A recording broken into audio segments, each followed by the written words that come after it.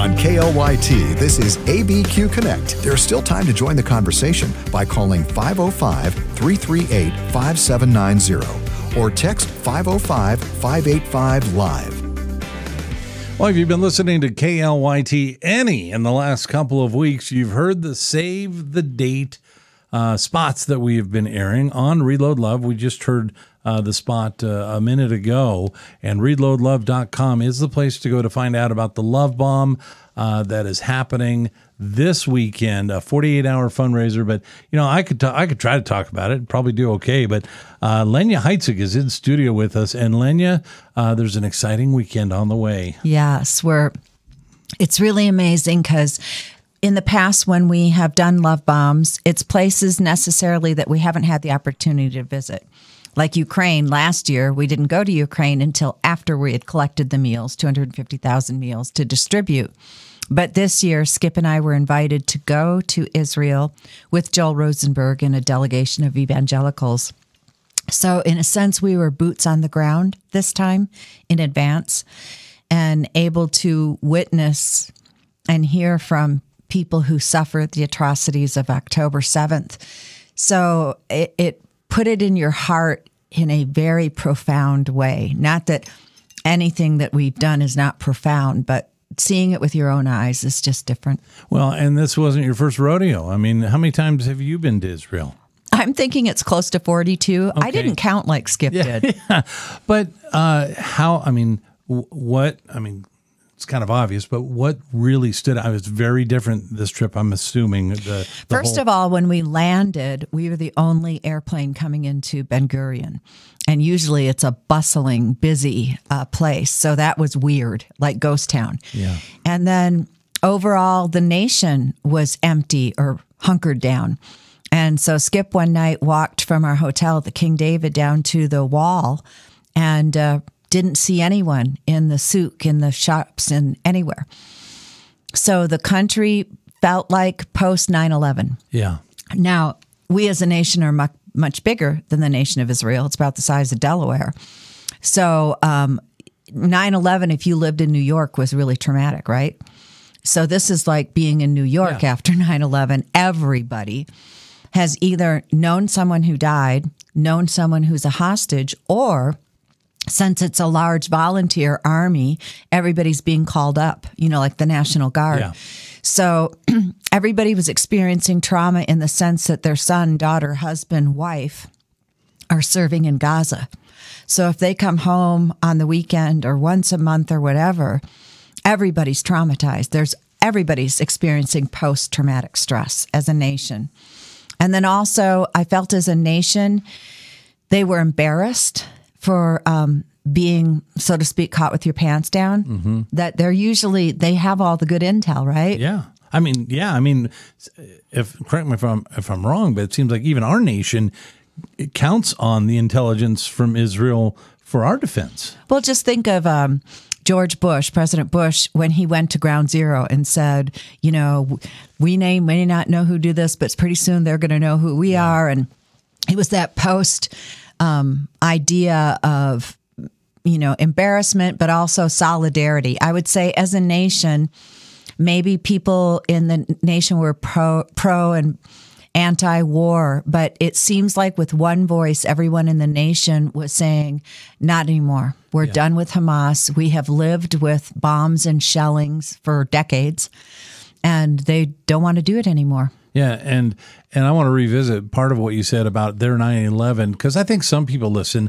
and they say, well, I mean, it was horrific, but you do a number count. No, proportionately, you compare per capita. That's right. You compare it to the United States. Essentially, I mean, my understanding has been for years, if one person is lost in Israel, it's like 10 here. And it is huge. Mm-hmm. And you mentioned Gaza and Hezbollah, Hamas, but it's expanded.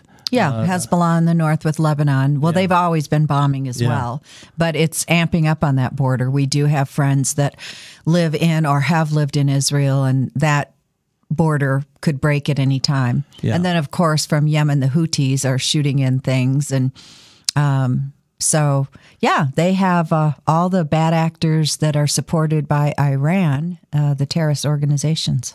So, did you have opportunity to get down near the Rafah Gate? And can you, if you did, No. okay, but we will be helping at the Rafah Gate. So that's kind of like no man's land. It's pretty far down. yeah, And it's in the vested interest of Israel to not let people be porous down in that region. So, no, we got as far as Kfar Aza, which is right on the border with Gaza. As a matter of fact, it was maybe 2 miles, 2 kilometers. So when we got to Kfar Aza, which is one of the kibbutz that had multiple murders, children murdered, we had to go in armored vehicles. We were wearing bulletproof vests. And as we got out of our vehicles, you could hear the artillery bombs and bullets going off. And we were with IDF soldiers. And so I was flinching, when some of those big bombs would go off. And they'd say, "Oh, you don't have to be scared. Those are our bombs." I'm like, guess what? My body can't tell the difference between their bombs and our bombs. Yeah. And so traumatic stress of just, being in the environment of being able to hear war, which this kibbutz had experienced. And they left everything so close to what had happened on October 7th. I mean, they had cleaned up the blood in the bodies, but the charred, burned out buildings and debris was everywhere. And they had pictures in front of each living quarters of the people who died in them, explaining things about them. So I don't know, it's like walking through Auschwitz, right after the war. And the mayor of Kfar Aza knew that they were coming. The thing is, for Israel, they're used to bomb sirens and bombs coming. They're not used to people on the street with guns yelling, Allah Akbar. yeah, So when they hit a heavy barrage of the rockets, people came out to go into bunkers. When they came out, Hamas was there and shooting. And so it was that double whammy. So anyway, he got shot trying to get to their armament. And then his mother-in-law was being cared for. She was shot. A cousin was shot. His son realized they would probably head over to where his fiance was. So he ran to her apartment. And when he got there, Hamas threw in one grenade. He threw it out. Threw in a second grenade. He threw it out. The third grenade, there wasn't time. He threw his body on it to protect his fiance. So we were being told stories that were pretty horrific.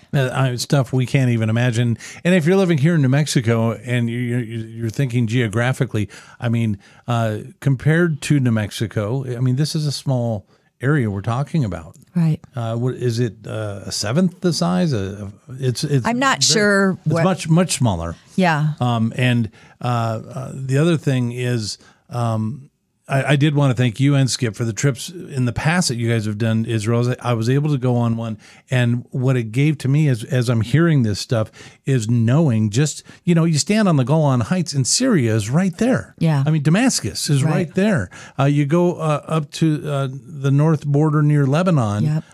And you just realize They're so vulnerable. Yeah. And people don't understand the whole idea of land for peace. If Yeah. they give up the Golan Heights, they're dead. Yeah. If they give up, some of the footage and, near Lebanon, they're dead. Yeah. And so many of our false assumptions, if you're not in country to see the vulnerability and exactly what that would mean, it's hard for you to grasp some of the Middle East peace talks. Well, thank you so much for going on that trip, and thank God that the entire delegation was safe, and they safely got through that time. Let's take a little bit of focus on the weekend, what we're headed into, because we've asked people to save the date for the 10th and the 11th, and over the weekend there's going to be a call for action, really. Yes. But really, and if people haven't taken the time in the last couple of weeks since we've been running these spots to prepare for this, there's still time to do that. What would you tell people to do in the next few hours before we head into Love Bomb? And then, what to hope for over the weekend? I just think that we open our hearts to the least of these. And the least of these, are widows and children. That's what James says. Pure and undefiled religion is this, that we care for them. And recognizing the children who have been impacted by terror all throughout the world, but currently in Israel, that you would prepare your heart in that way. And then just to have compassion. We visited a city named Sderot, which we're going to focus on this weekend. And it's, again, closest to the border near that Kfar Aza. And it's known as the bomb shelter capital of the world. And every bus station is a bomb shelter. Every playground has bomb shelters. When a siren goes off in Sderot, their citizens have 15 seconds to shelter. That's how close they are, and frequently bombed. And so we're hoping to help the mayor there and the community rebuild. It was a city of about 36,000 people. 30,000 are internally displaced. They're staying in hotels in Tel Aviv, Jerusalem, Eilat, and haven't even come back yet. Their children are highly traumatized. Some of these kids, when they hear bomb sirens go off now, start throwing up or crying and being highly traumatized. So what we want to do is really help these kids come home and to recover from that. So providing, clothes, food, household items. They left with nothing and are coming home, soon. The government would like them to go home. So that's some of the things we'll be doing. And I think just realizing that you can be a part of healing children's hearts far across the world. Yeah. And I want to hit that home because Reload Love's done work all over the globe. Yeah. And quite honestly, in places that in the headlines can be very political, can be very, conspiracy theory about this or that. Put all that aside. Okay. We're talking about children that have nothing to do with the political climate there, and they're being reached through these donations. Yeah, and just not taking a political stance per se, although I think Hamas is demonic and it is a case of good and evil. And but there are also Palestinian children that are in harm's way, and that's why we're also helping at the Rafah Gate. So people who come across the border at the Rafah Gate from Israel into Egypt, we have a pastor in Egypt who set up a tent there and trying to help refugees coming in that direction. And so it's not that we're picking one over the other. We're just trying to help kids who are caught in the crossfire. Yeah, which has been the case since day one at Reload Love. And again, in studio with us, Lenya Heitzig with Reload Love. And we're really focused on this Love Bomb weekend. We hope you'll be listening. We hope if you don't have plans to be elsewhere, that you can attend one of the services at Calvary Church at any of the locations. Go to calvarynm.church. For locations and times. Go to the events page. You'll see all the information you need about Love Bomb, or simply go to lovebomb.com, which is really what you should already have on your radar, because that's going to be the place to go to give over the weekend. And just reminding the audience, Skip and I did go before Christmas, and we've never given an update to the congregation of things we saw, heard, and the people we met. And so this is a wonderful opportunity for you to hear from eyewitnesses, people who've been in the land while war is happening, and to give a report and to tell you what to be praying for and what has happened in that region. Yeah. Lenya, would you mind, as we close this off, a quick prayer to close our time together and preparation for the Love Bomb? Lord, you said, let the children come to me, for such is the kingdom of heaven, Lord. And so we pray that they can come to you through us, that we can go to them and be a part of sharing the gospel, of sharing compassion, of sharing food and clothing, where you said that when someone's cold, don't turn your back, that you go to them, Lord. And so make us those people that are after your heart, and give us willing hearts and generous hearts, Lord, to reach out and make a difference, Lord. Thank you so much for the privilege and opportunity of sharing with our audience and people, Lord, and that we're just grateful for this radio station and this church because they're so giving, so loving, so compassionate, Lord. So we thank you for your faithfulness in Jesus' name. Amen. Thanks, Lenya. thank you. All right, stick around. Coming up after the break, our update from Brian Cochran at John Moore Associates, our Friday financial update next on ABQ Connect.